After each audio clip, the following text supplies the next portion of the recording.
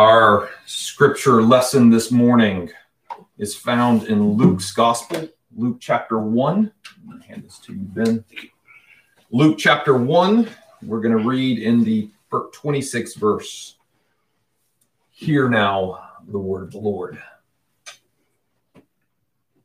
In the 6th month, the angel Gabriel was sent by God to a town in Galilee called Nazareth, to a virgin engaged to a man named Joseph of the house of David. The virgin's name was Mary. And he came to her and he said, "Greetings, favored one. The Lord is with you." But she was much perplexed by his words and pondered what sort of greeting this might be. The angel said to her, "Do not be afraid, Mary, for you have found favor with God.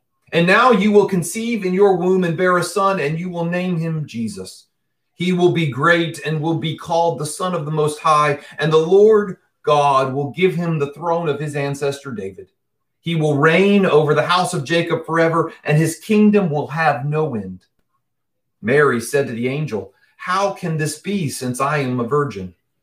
And the angel said to her, "The Holy Spirit will come upon you, and the power of the Most High will overshadow you. Therefore, the child will be born will be holy, and he will be called the Son of God. And now your relative Elizabeth is in her old age, has also conceived a son. And this is the 6th month for her who was said to be barren. For nothing is impossible with God." Then Mary said, "Here I am, the servant of the Lord. Let it be with me according to your word." Then the angel departed from her.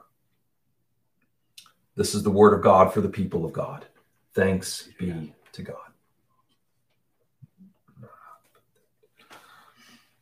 Baby grass, dead weeds, my family, my job, my new Roomba, and my dog.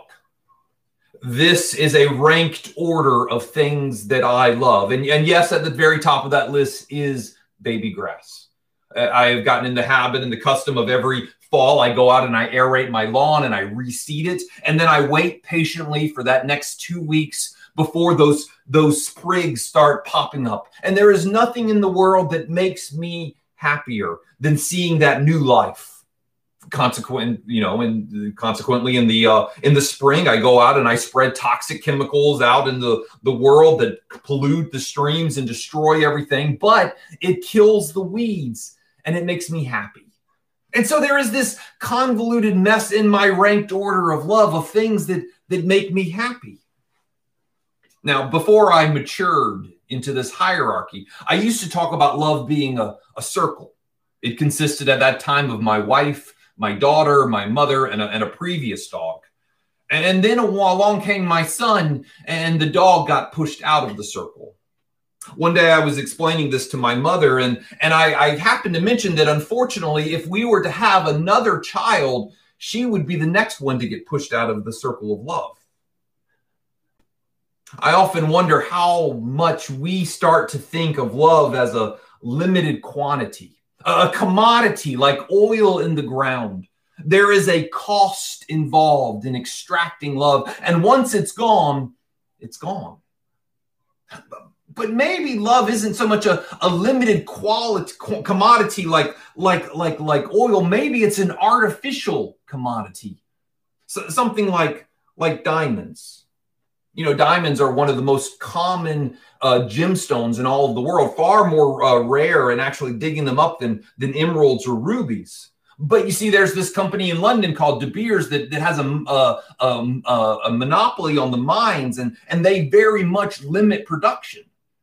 That, with some clever marketing for the last few decades, has convinced us all that you have to have a diamond and that they are very precious. What I'm saying is that a London-based diamond mining company is at fault for me threatening to push my mother out of my circle of love, which in hindsight isn't the nicest thing to say to your mother. The love of a good mother is a wonderful thing. It's something that's not universally known, but it's still so cherished and hallowed in our collective imaginations that we give it its own holiday. And because of that motherly love, if we're not careful, we come to this story from Luke and we'll read it through that lens. Mary and Elizabeth, they love their children because they are their children. There's this biological connection that boxes in and limits love. And if our minds get focused on that limit, on that gated path of genes and heredity, we just might miss the far more subversive message that love has everything to do with faithfulness. That's actually where the story begins. Not where I started reading, but back in verse 5. Back in verse 5 of Luke chapter 1, he introduces us to a man named Zechariah, a priest serving at the temple. And Zechariah has a wife, and she is named Elizabeth. He tells us in verse 6 that they were righteous, that they were living blameless, that they were following all of the commandments and the regulations, even the really annoying ones, that they were faithful, and that they were barren. This is a story that we've heard before. Throughout Scripture, there's tales of faithful people who couldn't have children, faithful women who were barren, in a society that valued offspring above everything else. Sarah, the wife of Abraham, she was barren, and she conceived in her old age. Hannah was barren, and she prayed fervently for a child at temple. And when God blessed her with her son Samuel, she dedicated him with a Nazirite dedication. He would not drink strong wine or eat grapes. He would never cut his hair. He would not defile himself by touching a dead body. It's no accident that these themes start being echoed in the story of Elizabeth and Zechariah. They were faithful and old. They prayed fervently. And when God answered their prayers and gave a son to them, they dedicated him in the Nazirite way to follow the angel's instructions. But even though we've heard this story before, this story of women conceiving in old age, there's something new here. For even before the son of Elizabeth arrives, in her 6th month of pregnancy, newness breaks forth. The announcement to Mary also echoes many of the themes from the Old Testament. There's an angel that shows up and delivers the message. Do not be afraid. There's this miraculous sign that the birth is going to happen. This is going to be a special baby. But even though there's all of these echoes from the Old Testament, there is something different here. Most of the stories in Scripture happen to a couple, but this one happens to Mary through the power of God. In the other birth stories, they acknowledge God, but here it is explicitly mentioned that it is the work of the Holy Spirit. While many women in this Bible who have these surprising pregnancies, they have prayed fervently for years for a child, here it is wholly unexpected and unplanned. And perhaps greatest of all, most of the women in the Bible, they have a husband. Mary is betrothed but not yet married, which puts her in this very precarious position. Her fiancé has the right to stone her, to divorce her, to leave her, to cast her off. And yet with this moment, this precarious position, the angel's first word to her is declare that Mary is favored. Now, we don't really know what that means. She's certainly not the first girl to have an unplanned pregnancy outside of marriage. In fact, if you look at her, she seems to be a very ordinary Jewish girl. Some scholars put the name Mary and they associate it with the name Miriam. And they deduce from this that she must have been a part of a very devout Jewish community. But then again, there's nothing really spectacular or extraordinary about naming your child Miriam. Many people share that name. But even though her situation and her context and even her name are all very ordinary, Gabriel shows up and he declares her highly favored. And we see a little bit of why she's so favored in her response. You see, Mary doesn't hesitate in her obedience. She responds in faithfulness to what the Lord asks. And her declaration of obedience, it doesn't end in silence or in contemplation. It ends in a powerful song, the Magnificat, that deeply praises God. And because of her response, she has been honored by the church. The Eastern tradition calls her the Theotokos, the God-bearer, the Panagia, the all-holy one. For them, she is the ultimate, the supreme example of the cooperation between God and the free will of humanity. In the Roman Catholic tradition, she is venerated just below the Holy Trinity. In our own tradition, we don't seek Mary's guidance or intercession, but we do hold her in a special place. We name her in our creedal confession as the one who forever gave birth to Christ. And we see in her life transformed by this moment when she says yes to God. Mary's faithfulness becomes a conduit of God's faithfulness, and her body becomes a means through which Emmanuel, God with us, is born. Mary's the focal point of this story and this text this morning. But the true message on this fourth Sunday of Advent is the faithfulness and the love of God. God is entering the world. That is why all generations are going to call her blessed, because she carries in her message, in her womb, the message that we in the world have not been forgotten. That God is breaking in, that God is faithful to humanity because God is love. That's the greatest miracle of Christmas, that we are not forgotten. And as God draws near to us in the body of Mary, all of these unexpected things start happening. The old and the barren start having babies. Virgins conceive. Love spills out and overflows. And in that overflowing of love, a new family is formed. Later, we see in Jesus' teaching, he ushers in this new understanding of family.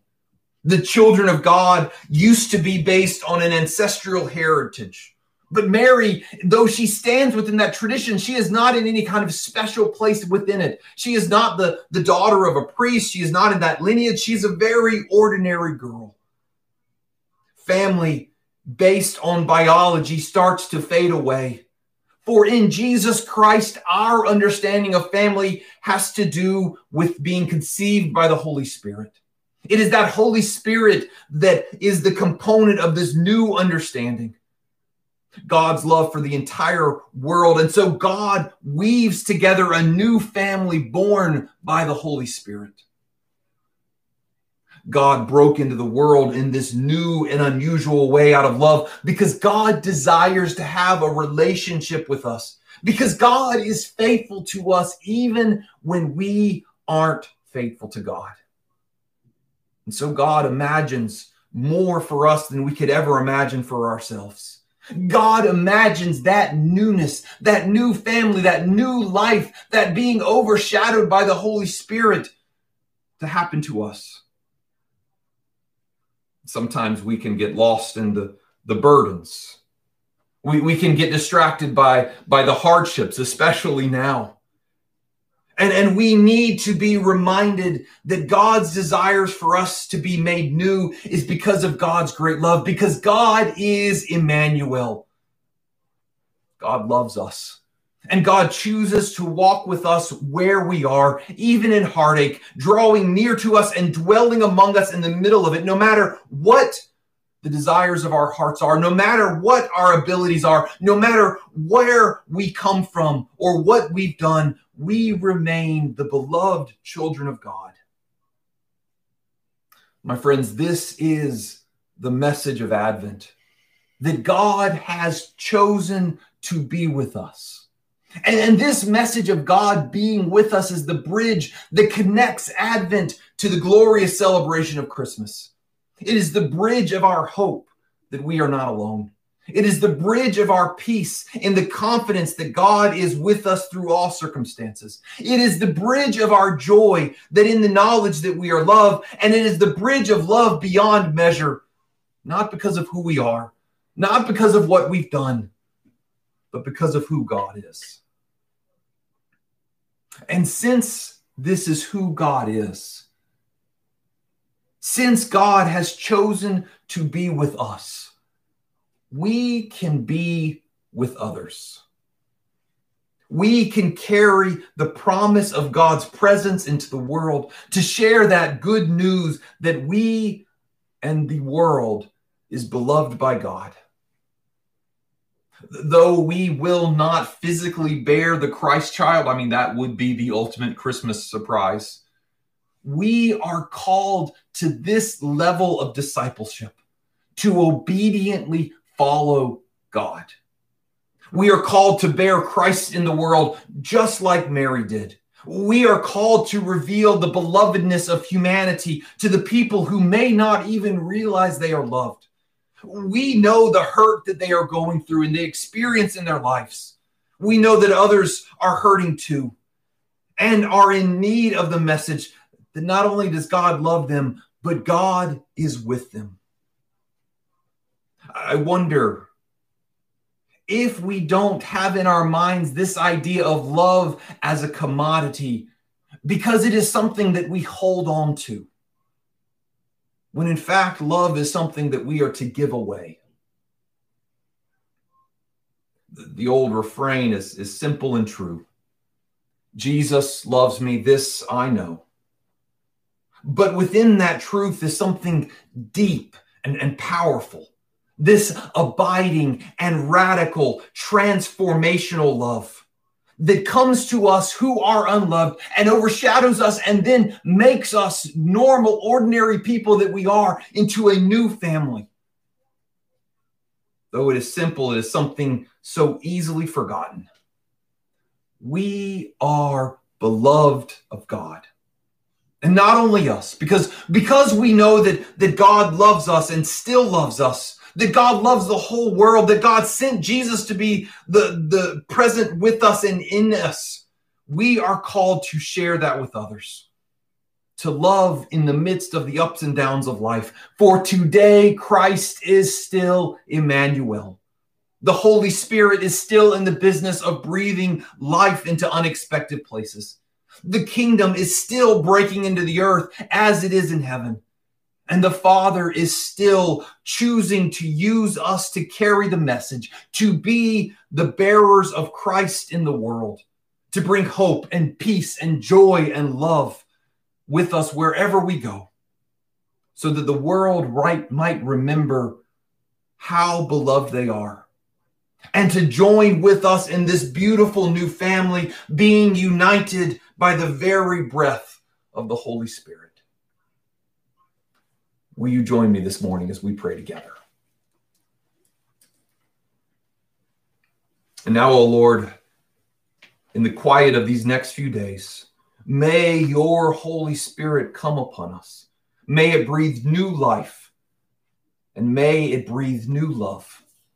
And may we, as your body, share that love generously, extravagantly, to the world so desperate in need. This we ask in the very name of love, Jesus Christ, our Savior. Amen.